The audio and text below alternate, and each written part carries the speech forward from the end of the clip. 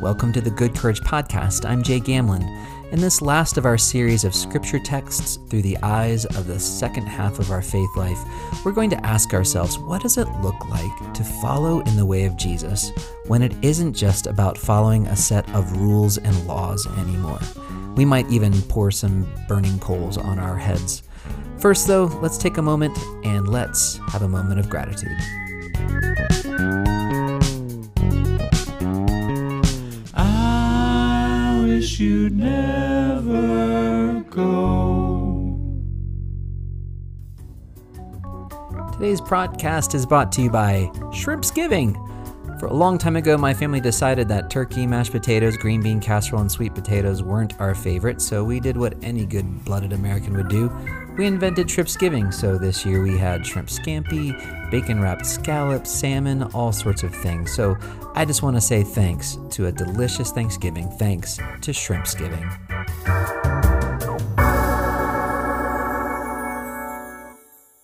Hey there, Good Courage podcast listeners. This is Jay here.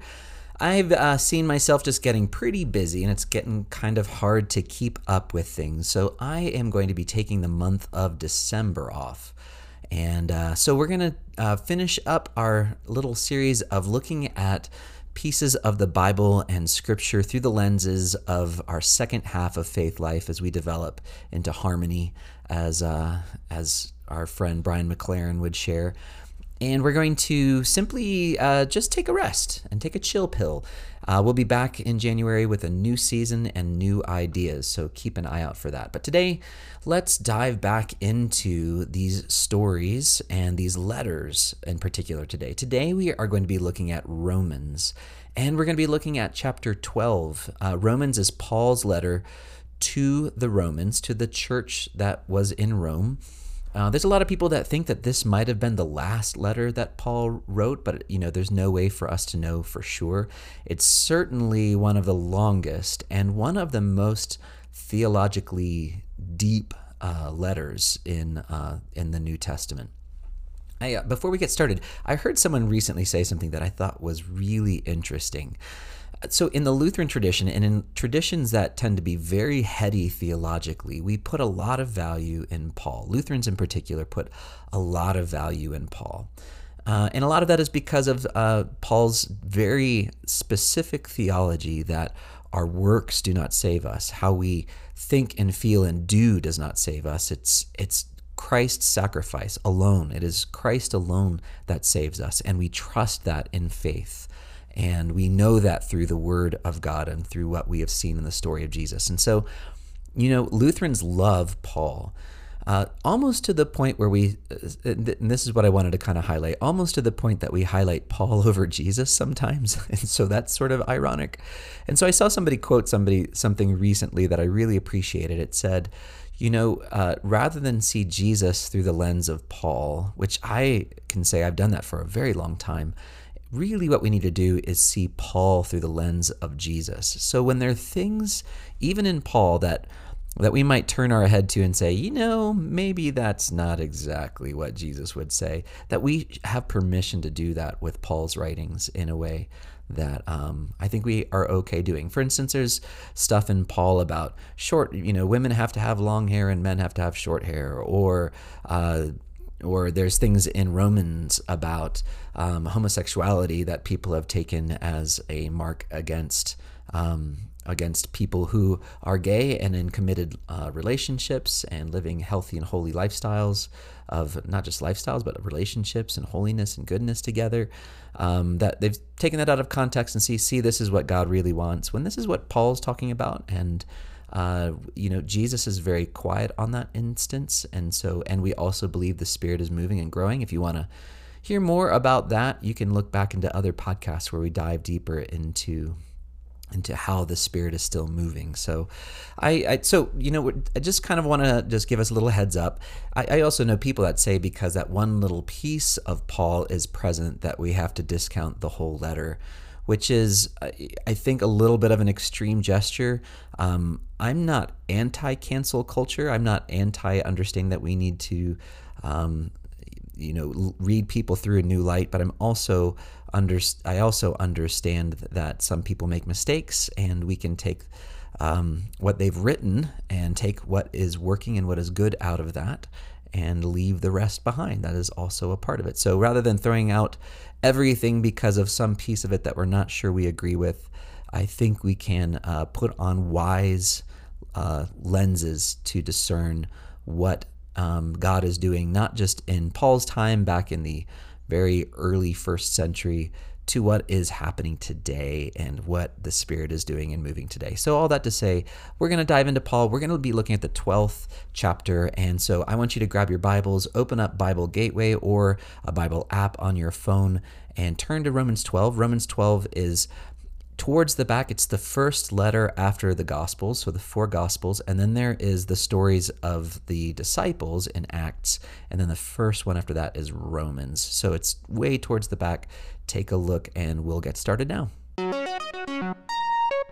So we are in the book of Romans, and we are in chapter 12, and I think it's important to understand chapter 12 a little bit in context of what Paul has been lifting up throughout the book of Romans.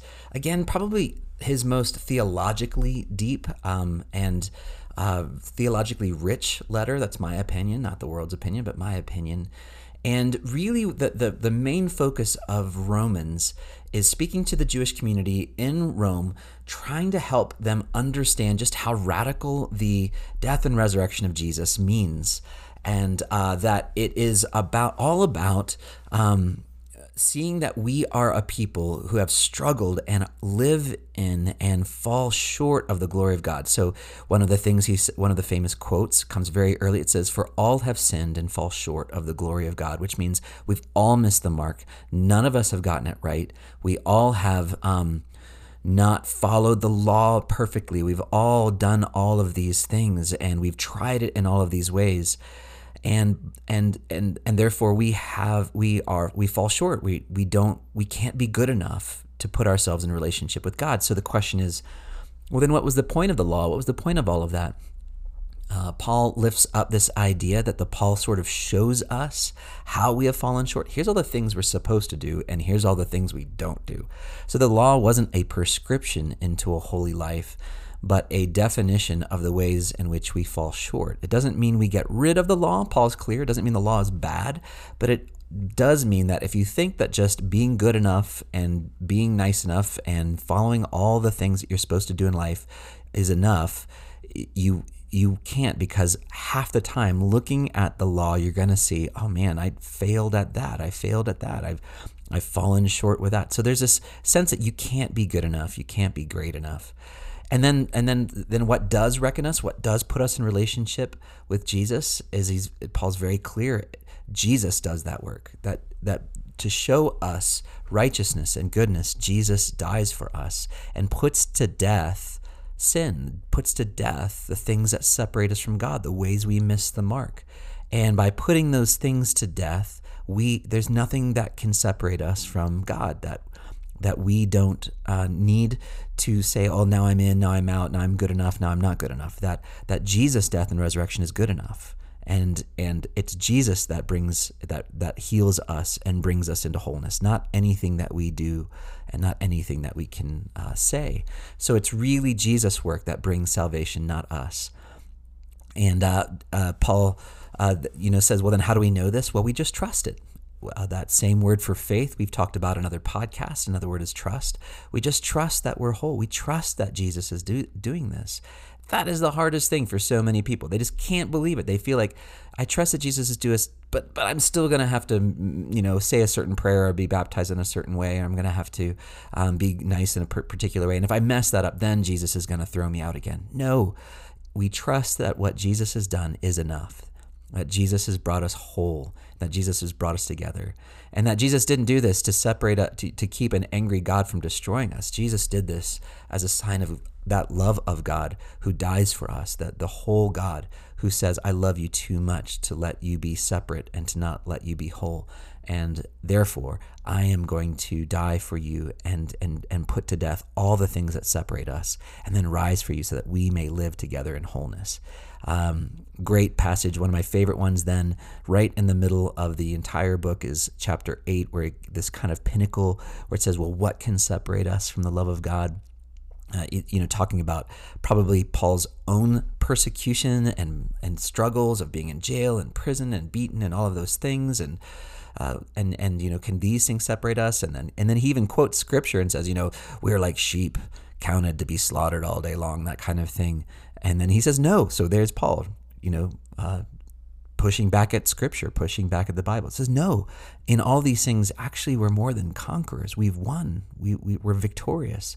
And then this wonderful, I think this is the pivot of the book of Romans, that everything before leads up to this and everything after follows this. It says, for I am convinced, I am persuaded, I am settled, it is done, that nothing can separate us from the love of God. It says, neither life nor death, so living or dying, height nor depth, nor powers, nor principalities, rulers, the places we live, the systems of government we're in, nor height nor depth, and then angels and demons and devils, and nothing can. And at the end it says, neither height nor depth, nor angels nor rulers, nor things present nor things to come, nor height nor depth, nor anything in all creation. And anything means anything. It's panta, ta panta, nothing. All. There's nothing that can separate us from the love of God in Christ Jesus. So we cannot be that Christ has brought us back fully into relationship with God, and we don't need to work for that. We just trust. We just trust that it's true.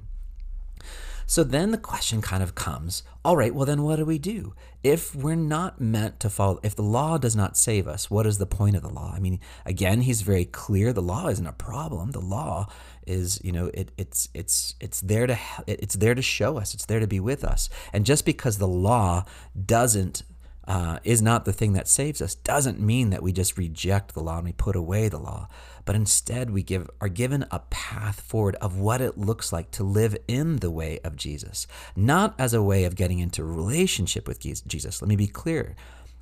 Following these patterns, following these laws, following these rules is not so that Jesus will love us and save us. It's because we are God's children that we're called to do these things. For instance, my own kids, I ask them to clean their room. Now, I don't say clean your room or you're kicked out of the house. I ask them to clean their room because it's the best thing for them. It's teaching them executive skills. It's teaching them how to create an environment for which they can best live, and teaching them how to care for themselves and the environment they're in. And that's not a rule so that we can be in relationship. It's a rule because we are in relationship and I want the best for them. So I'm asking them to live a life that is worthy and pleasing to God, not to make God love us, but because God already loves us. And I believe it makes the divine proud, just like it makes a parent proud when the kid brings home straight A's. It's not like they bring home straight A's and like, oh, now I will recognize you as my kid. No, it's like, oh, I'm so proud. This is what I've wanted for you all along. And when they do make D's or F's, I don't kick them out of the house. I walk alongside them and I help them learn and grow. So the whole point is not to put us into relationship, but what it looks like to be in relationship. And so the question is, well, then how do we live? What does that life look like if the law is no longer our taskmaster, is no longer the thing that defines us? Well, then what does it mean to live in Jesus? And I think we get to this beautiful section in 12. I know I've brought this up before. Of course I did, because it's one of my favorite passages in Scripture. I just said scriptures in passage. That's so funny. Passages in Scripture. And I think it's one that we can keep turning back to again and again and again. So we're going to turn back to this one and take a look, and we're going to walk through this a little slowly and see what God has to tell us in this passage. Okay, so let's get started. So we are in Romans chapter 12, starting at the first verse. The first thing it says here is, therefore. So this is that penultimate. If all of these things are true, if these things are what's important, this then is what is there. It says, therefore, and it starts by saying, I'm reading the New International Version. You might have a slightly different version. I might just go ahead and put up a different version just so we can kind of keep myself honest. Again, another reason why I love Bible Gateway and holding these two. I'm able to hold up a couple things next to each other. So the New International Version says, therefore, I urge you. So it's the New Revised Standard says, I appeal to you. It's like, please make this true. Let this be known. So it says, therefore, I urge you, I beg you, I plead please exhort. I need you. Hear this. The next word is adelphos, which is the word brothers, literally in Greek, but it always was substituted. A better word might just be siblings. You're my family, my siblings, brothers and sisters. It's often translated. I like siblings. I think it covers both things. So it says, I urge you, my siblings. It says, in view of God's mercy in the New International. It's really just through God's mercy, understanding God's mercy, by God's mercy. So living by the love and mercy of God. And then it says this beautiful thing, to offer your bodies as a living sacrifice, holy and pleasing to God. This is your true and proper worship. Now, what does that mean to be a sacrifice? You might hear that and think, oh, what am I supposed to die? I'm supposed to jump on an altar and slit my wrists? Of course not. What it means is, up to this point, a part of the law was that you would atone for your sins and your brokenness and the ways you've missed the mark by presenting a sacrifice at the temple. Depending on what it was that you're trying to be reconciled with, it could be just a couple of birds to it could be a whole ox, depending on how bad it gets. And so this idea of the law and the work was what you're to do then is, if you've messed up, you go to the temple, you present a sacrifice, and that brings you back into atonement. That brings you back into relationship and wholeness again. And understanding that Jesus has already done this work, that we don't need to bring her back into wholeness. What I love is Paul's putting on its head this idea of what the sacrifices do. In this place, he's saying, no longer is it that you go somewhere else and create an atoning sacrifice for your sins, the things that brings you back to wholeness. Instead, you present your life. You make your life the thing that shows that you are back and you are whole again.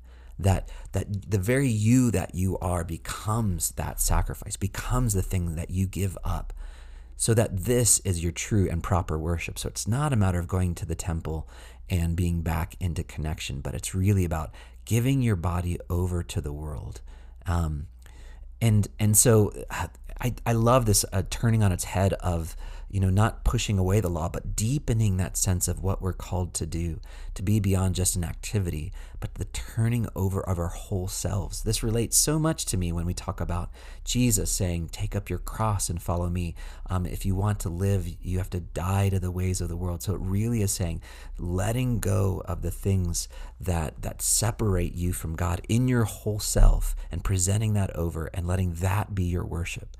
That your worship is not just coming to the temple to be made right, but living your whole life out as an act of connection with God. And to clarify this, it goes on to say, so do not be conformed, or do not conform to the patterns of this world, but be transformed by the renewing of your mind. So a couple of things here. So, I love, this is what that passage I talked about before. I really love this.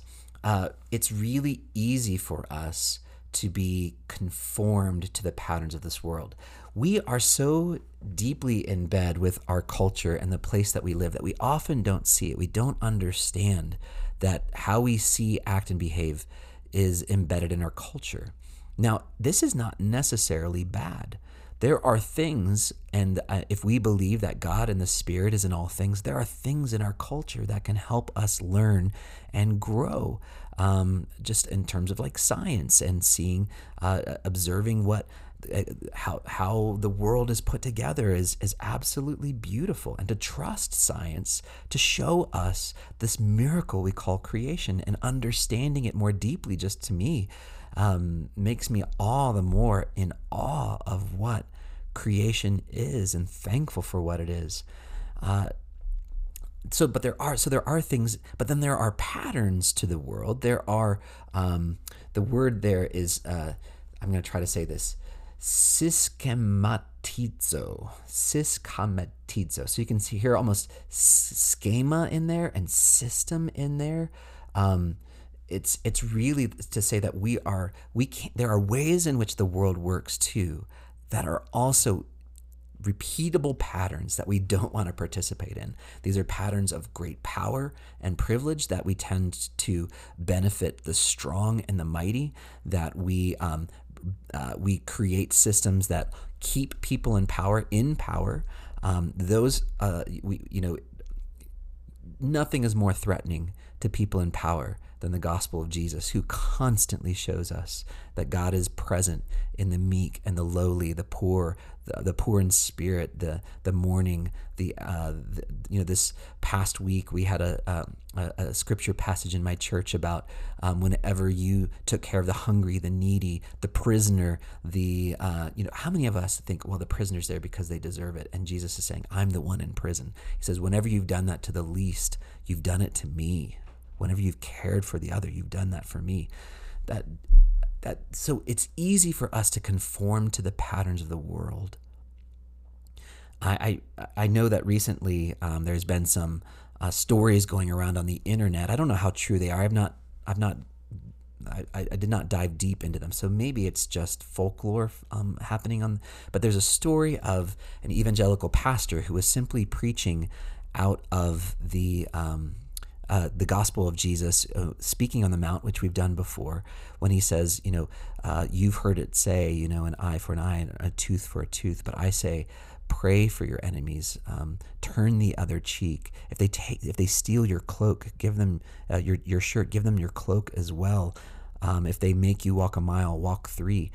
And the funny thing is that people of a more conservative bent went back to them and said, where did you get this leftist propaganda? And the pastor had to explain, those are Jesus's words.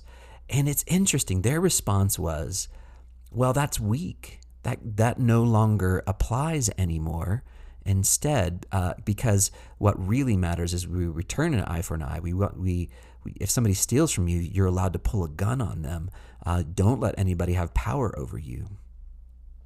Can you see how it's easy to let the words and voices in our hearts quiet Jesus? They would rather have the voices that make the most sense to them be what Jesus wants to say. And they want to use Jesus and their faith to justify their behaviors rather than using Jesus to teach them how to behave. That is conforming to the pattern of the world and not allowing Jesus to do something in you. And what does Jesus do for us? It says, but be transformed. And the word is by the renewing or the renewal, that to be made new again, of your mind. So it says, don't let the world pollute the way you think about God and the universe, but change how you think so that what you do is now aligned with God's will. And I think what happens is a lot of people want to make God say what they want God to say, rather than letting God lead and guide their life. They don't want to follow the way of Jesus. They want to have their own way, and then they want to have permission to look and think and believe that way. And so they use God to justify their stuff. They're just colonizing God. They're co-opting God to justify their poor behavior or their poor decision making, or what can be just downright called sin. They miss the mark. They're broken. They're not whole. And it's really easy then to say, I just want to think this way because it's what I'm supposed to think. And then, Jesus, you approve me, rather than saying, Jesus, teach me what to think and what to do. Change my mind, change the way I think so that I'm not just being conformed to the pattern of this world. At the end, it says, this is heading into verse, we're still in the end of verse 2. It says, so then you can, and I like the New Revised says, you can discern what is the will of God.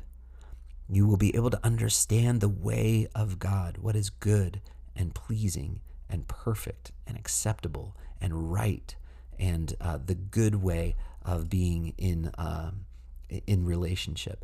If you're listening to and letting God do that movement, you're going to move that way, rather than, here's what I want to believe, and now I'm going to use God to justify that belief. So the first thing that we do when we're in relationship with Jesus is not to turn to the law, but to present our bodies over and say, God, take my life and transform it, mold it.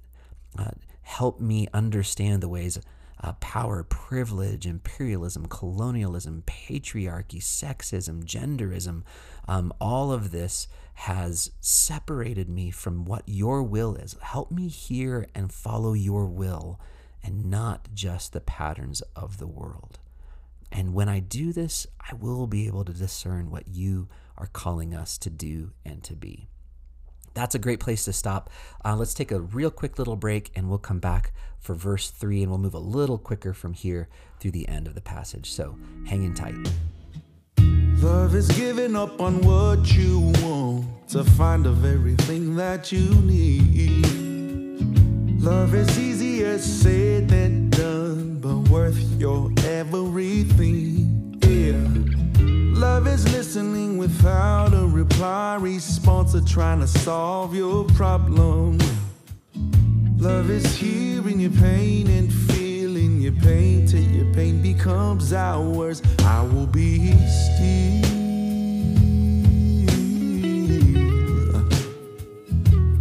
I will be still.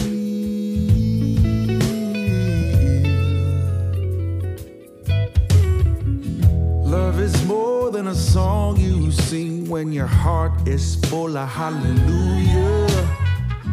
Love is showing up after a dark night of the soul does something to you. Love is who I am when no one's around and still do the best that I can. Love is trusting that I am enough to become what love demands. I will be still.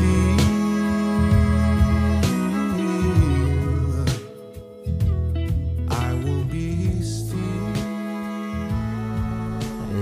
Isaiah Taimani, and I admire Isaiah in so many ways. We met at an event that I was speaking at, and he was doing the music for, and the way he led that music with heart and passion and soul and integrity still resonates in my bones, and I'm thankful that our paths crossed these years ago, back in I think 2020 at the end of the whole COVID experience. It was wild. And I want to send you to go check him out. I'll put some links here, but I think you're going to love what he does. But what I wanted to highlight in this song is about defining what love is, that it's what you do after you sing Hallelujah. I love that line. It's the thing that is the way you live your life, not that moment while you're at church. But what does it mean to live your whole life out of love? And that's what I wanted to hold on to with this one. So check out the links and check out Isaiah. He spells his name a little different. It's spelled Aisea, Taimani, Taimani.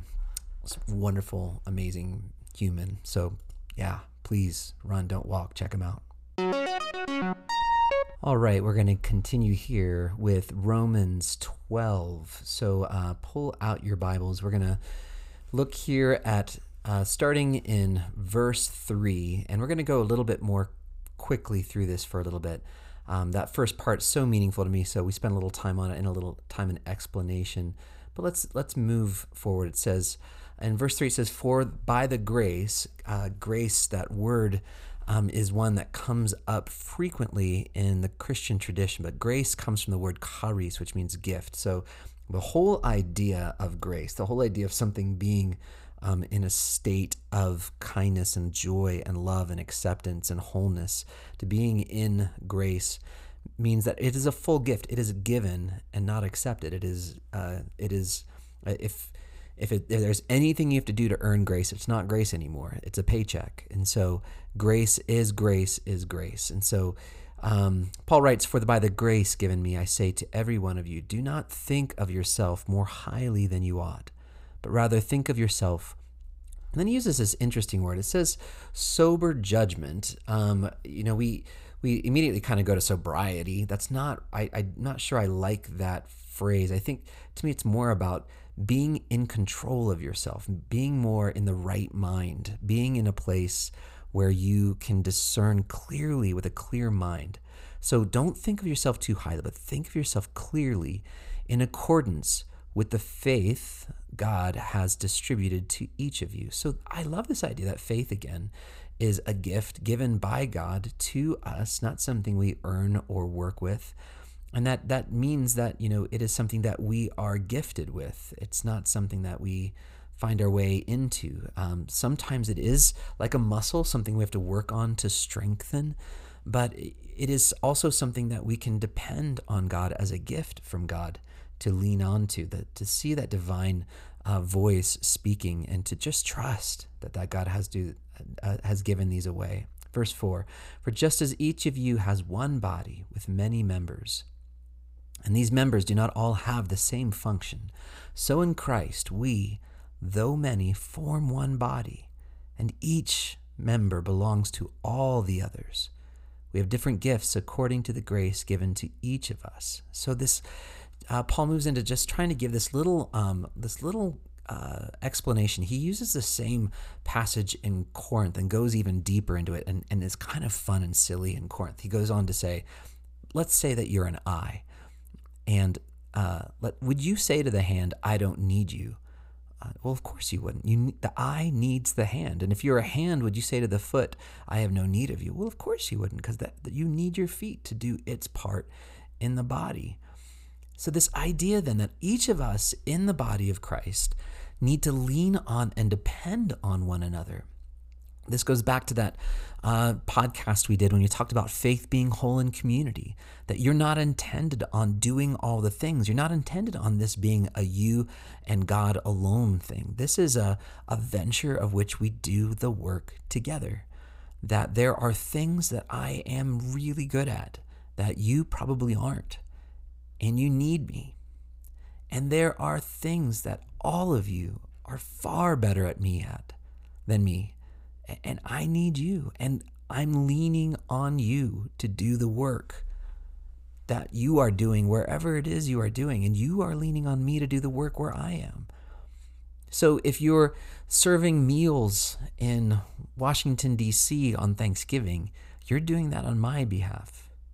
And if I'm sitting with a dad over a plate of food talking about how we can be better husbands and partners to those who are given to our care, I'm doing that work on your behalf. You see, we all lean on one another, just as there is one body in Christ. Just as you have a body, we each play a part in that body to do something. He goes on to list a bunch of gifts. So if your gift is prophesying, then prophecy. Remember, prophesying is if your gift is speaking the truth, then by all means, speak truth in accordance with your faith, in accordance with that which you trust. If your gift is serving, well then, by Jove, serve. If it is teaching, then teach. If it is encouraging, give encouragement.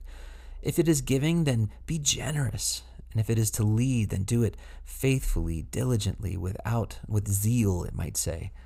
And if it is to show mercy, do it cheerfully. I love that.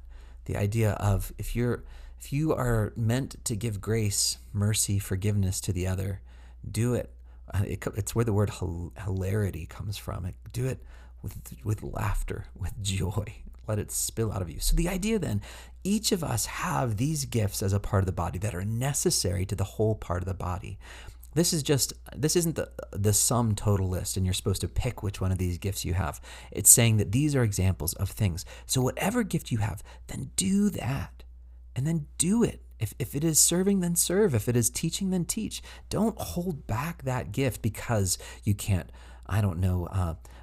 open a free clinic like a friend. If you can't start a nonprofit to help bring clean water to parts of Asia that need help. Don't think, well, I can't do that, therefore my gifts are not important. We each have to play an important part of what God is calling us to do and be in the world. So hang on to those gifts and do it because it is part of who you are, and let that vocation come pouring out of you. Let it be a part. And at the end, I like the idea of it. It says if it's to show mercy, if it's to be merciful, if it is to live out of mercy, then do it hilariously. Do it with joy. I think, there's something about trying in any way that we can, as long as it is up to us to do it cheerfully. This comes to verse 9, which is a real highlight for me in the text. So, I had a friend He was the bishop of the New York Synod, of the New York City, Metro New York Synod in the Lutheran tradition that I'm a part of. And he did this amazing sermon that I just loved to listen to right during the arguments about we should all put 10 commandments in front of our courthouses as some sort of piety display about being uber righteous or whatever. And he held up this passage as maybe this is what needs to be in front. And I like that idea. Again, going back to, it's not that we're trying to get rid of the 10 commandments. It's not that these commandments don't make a difference. It's not that we shouldn't pay attention to them. But living out of the life of Christ and living the way of God, maybe this is the pattern in which we follow. Maybe this is what it looks like. This is what Paul writes. The bishop said, maybe this should be on a tablet out in front of the courthouse. Love must be sincere. Hate what is evil. Cling to what is good. Be devoted to one another in love. Honor one another above yourselves. Never be lacking in zeal and diligence, but keep your spiritual holding that fervor, that desire, serving the Lord. Be joyful in hope, patient in affliction, faithful in prayer. Share with the Lord's people who are in need, and practice hospitality. I love this list, this beginning part of a list. Breaking it down just a little bit, the very beginning is love must be sincere. Thinking of Isaiah's song again about what does love actually look like? It's showing up when somebody's had a dark night of the soul, loving them wherever they're at in that moment. And then just hating the things that are evil. I think we have to kind of go back in this text to think about discerning what is right in the will of God and what goes against what is right in the will of God, and being able to discern those two things, to have a clear mind, to understand what goes against the way of God, to turn your back on that, to let it go, to put it down, to loathe it. That is what we're called to do. And then just hate what that is evil and then cling to what is good. Hold on to it, like be united with what is good. And then this idea of being devoted to one another in love and honoring and never be lacking in zeal, but keep your spiritual fervor. That's something I find hard to do in this list. It's easy for me to lose that deep sense of the Spirit that at times is circulated through me.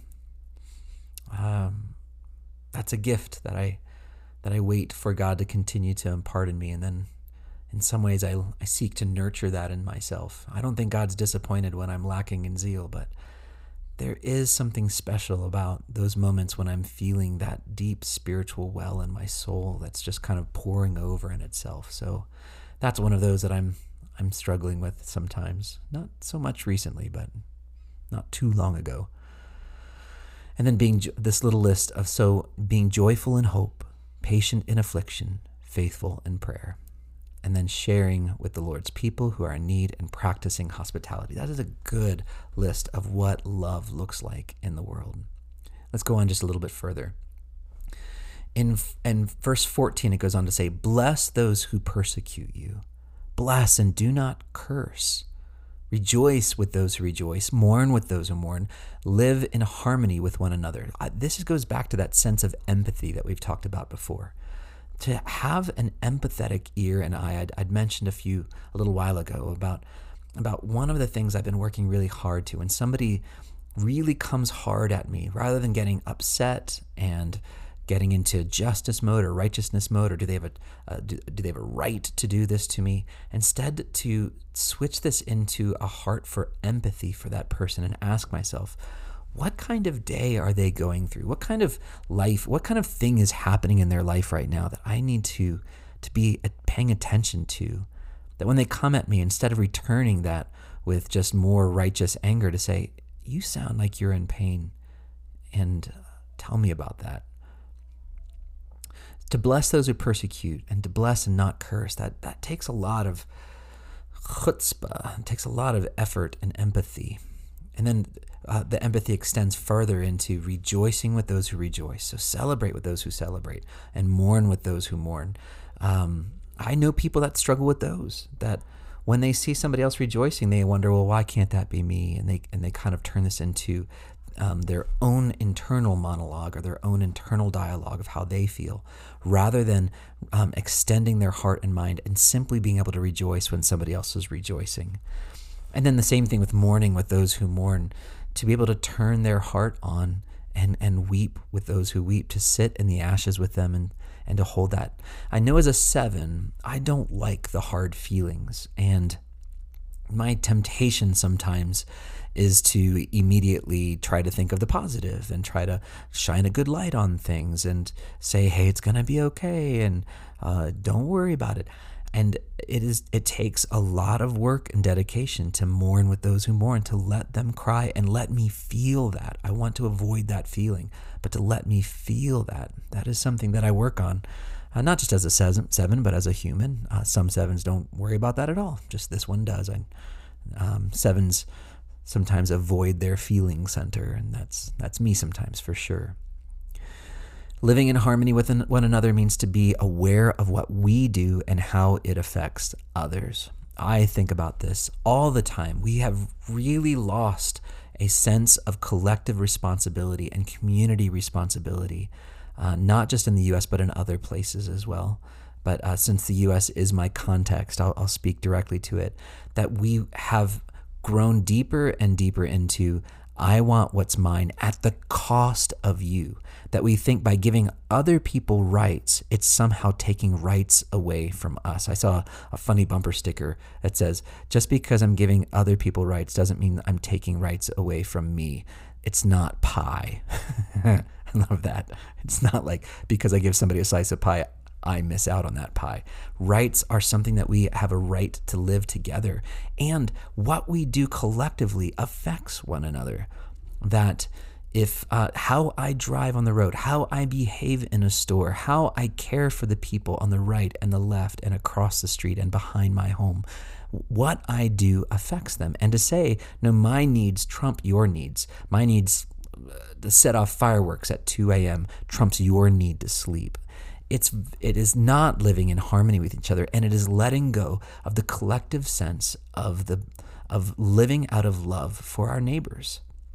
It means that we're essentially putting our own needs above the other, and that is missing the mark. That is in itself sin, making ourselves God, because my rules, my things apply more than yours.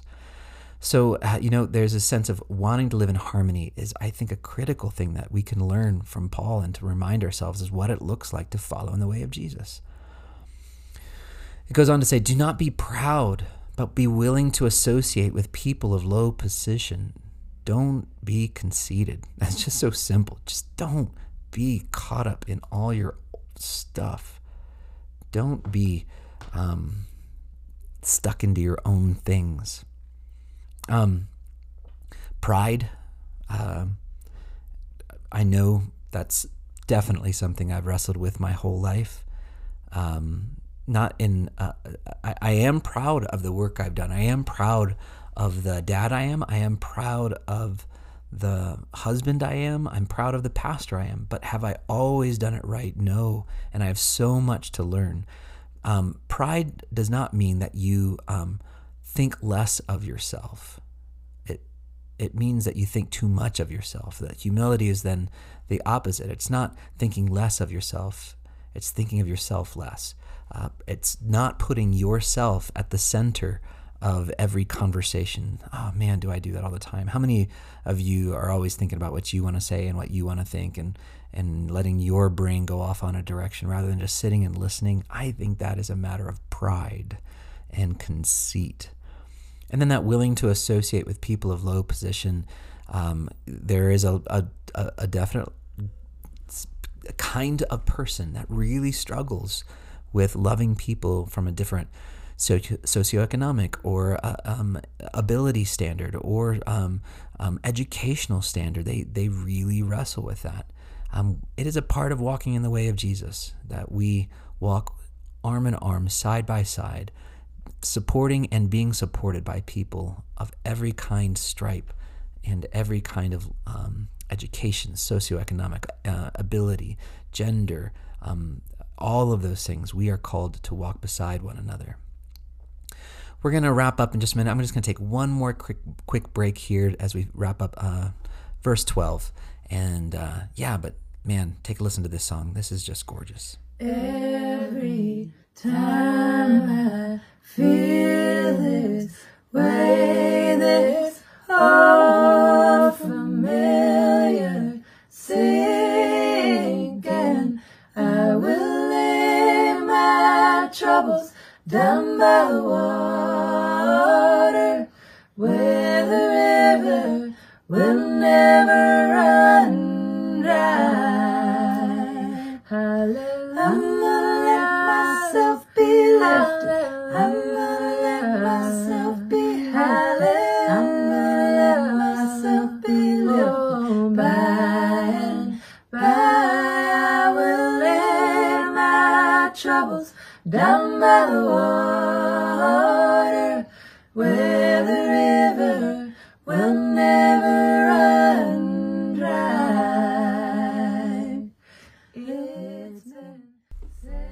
This song came up in my feed on a couple different social media platforms. It's by Rising Appalachia. This is two sisters from Atlanta who do sort of a bluegrass folk.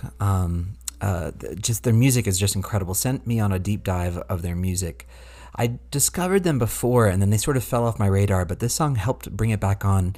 What I love about this song is it's a mom and her two daughters, and together what they're doing is they're singing a song for peace and just thinking about the world and where do we go when we're in that kind of place. And this old gospel song that encourages us to not feel like we've got to do this on our own, but to dwell and grieve with God who grieves over all the pain and hurt we have in the world.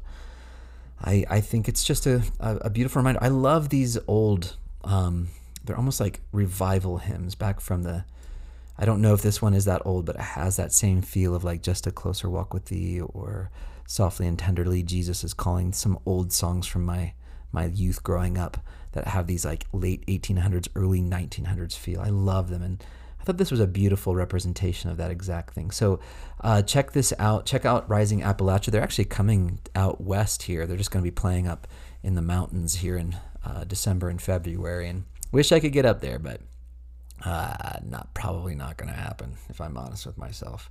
Not out of want, but out of driving distance, and I work weekends, so probably not going to happen. All right, let's jump into Romans 12. All right, going on in Romans 12, we're going to wrap up. There's a little funny little part at the end of this chapter in Romans 12 that we just want to take a moment to parse and think about a little bit. It's basically one theme from 17 all the way down to 21, which asks, what do you do if somebody does something wrong? Like, what if somebody does you wrong? What if haters start hating? How do you live with that? Paul starts by saying, do not repay anyone evil for evil. In other words, don't compound problems. You can't fix brokenness with more brokenness. You can't fix violence and injustice with further injustice. It says, don't repay anyone evil for evil. So that knee-jerk response that you and I probably have of just when we get hit, we want to hit back, is having to set back and be peaceful and to think of another way. It says, be careful what to do is right in the eyes of everyone, because we're witnesses. We are examples of this other way of Jesus, this way of God. And it says, if it is possible, as far as it depends on you. I like that they give this little caveat. As far as it depends on you, live at peace with everyone. This idea that if you do everything you can from your side, you do not have control over the people around you and their attitudes and behaviors, but you can respond out of peace. You can respond with grace. You don't have to respond with evil for evil. And so as far as it depends on you, as far, your part of whatever relationship you're in, seek to live at peace with everyone. It goes on to say, do not take revenge, my dear friends. And really there it's my loved ones, my beloved. But leave room for, and then here we have this word, God's wrath, anger, displeasure. That word wrath, it sounds like out of control rage. That's what I'm not sure I'm a big fan of that. However, most of the times this word comes up, wrath is the anger. So is the word but that's probably my own stuff projecting into it. I don't want it to say wrath. I don't want it to say like out of control fury. But just if you were to work with me here and just say, but leave room for God's anger, God's displeasure, strong displeasure. For it has been written, it is mine to avenge. I will repay, says the Lord. On the contrary, and then it says, if your enemy is hungry, feed him. If he, it says here, which it doesn't need to be he, if they are thirsty, if the one is thirsty, give them something to drink. In doing this fun little thing, you will heap burning coals on their head. Okay, so what does that mean? You will heap burning coals. Okay, well, first of all, they're quoting a proverb about when you show someone who is angry and violent, when you return that with kindness, they use this phrase, heap burning coals. Now, what do we mean by that? There's like with a lot of these phrases that kind of jump out at you, we have to ask, what does this mean? There's some there it's very thin evidence that talked about how people would have to borrow the coal from their neighbor's house, and when they came back, if they dropped the coal, they would be embarrassed and would go back and have to get more coal, and it's very thin evidence. Then there is another thread that talks about that when you do these things, that is the punishment that they receive. They receive burning coals, that sense of hellfire and damnation and all those things. There is a small thread that thinks that.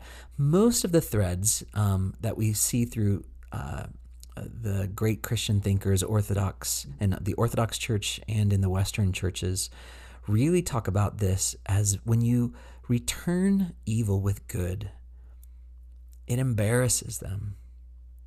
And they are, it is a hope that they repent, that they turn around, that they change their mind, that out of their embarrassment for the way they behaved, they apologize. It could be, I don't see good evidence for this, but it could be the heap burning coals is that sense of shame and embarrassment, the red that one feels in their face. Again, very thin evidence that is a thing.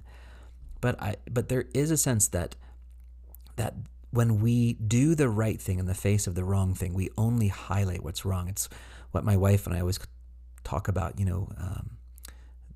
If you return evil with evil, you justify the evil to begin with. But when you return evil with good, you show the contrast between the wrong way and the right way.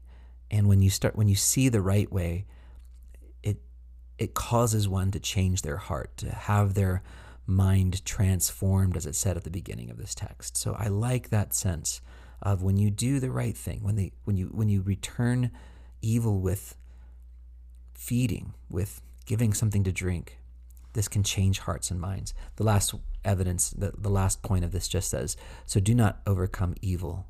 Do not overcome by evil, but overcome evil with good.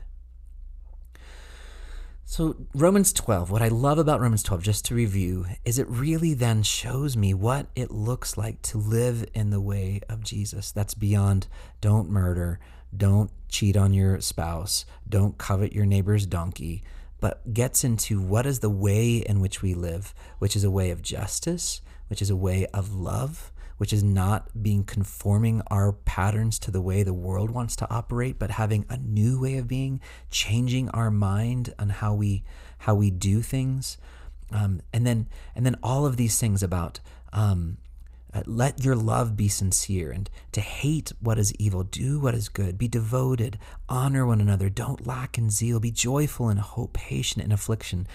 These are things that are much less like laws in the strictest view of that, like you must do this, and much more in this is the way it looks like to follow in the way of Jesus. And if you are following the way of Jesus, this is what that life looks like, and this is what we live for. I'll just say, I preached on this weekend about with my own children.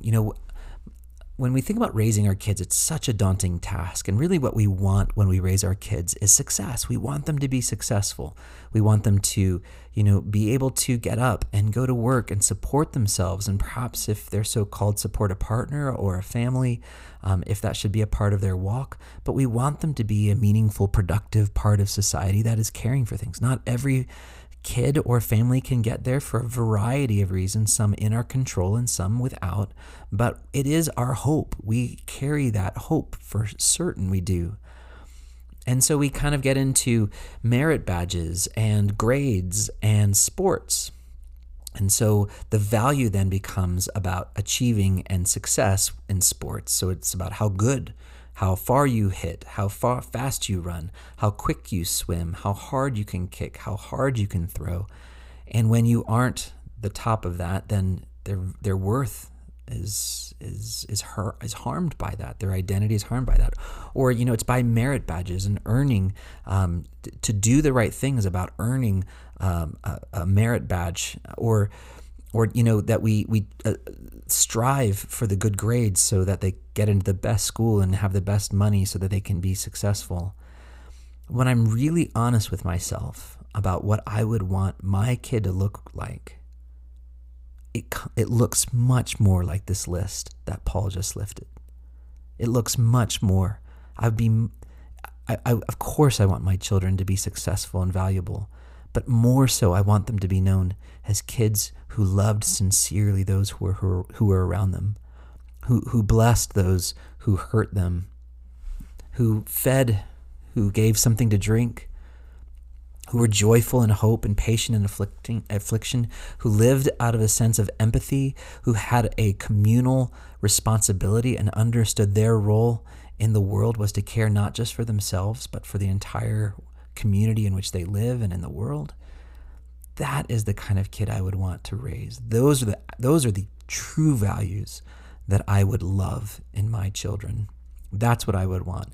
And then thinking through that, I think that is what God is calling us to, is not a life of success and achievement, but a life of living our hopes, living out our empathy, living out our collective passion for the whole world, to welcome, to feed, and to not return evil with evil, and to turn our back on the cycle of violence. That is the way of Jesus. So that's Romans 12. I hope you enjoyed it as much as I do. I like this one.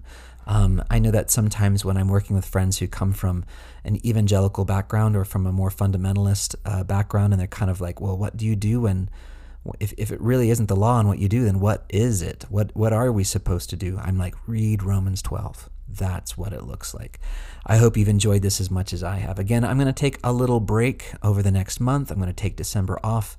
And thanks for the grace to do that. And I'll be back with you in January. Thanks for listening to the Good Courage Podcast. I'm Jake Gamlin. As always, these ideas, thoughts, and opinions reflect my own thoughts and opinions and no organization with which I am invested in. You can reach me at thehouseofgoodcourage@gmail.com. Our theme song is When You Go by the impeccable Matt Fagan. As always, please like, share, and subscribe. It really makes a big difference. So until next time, I wish you good courage.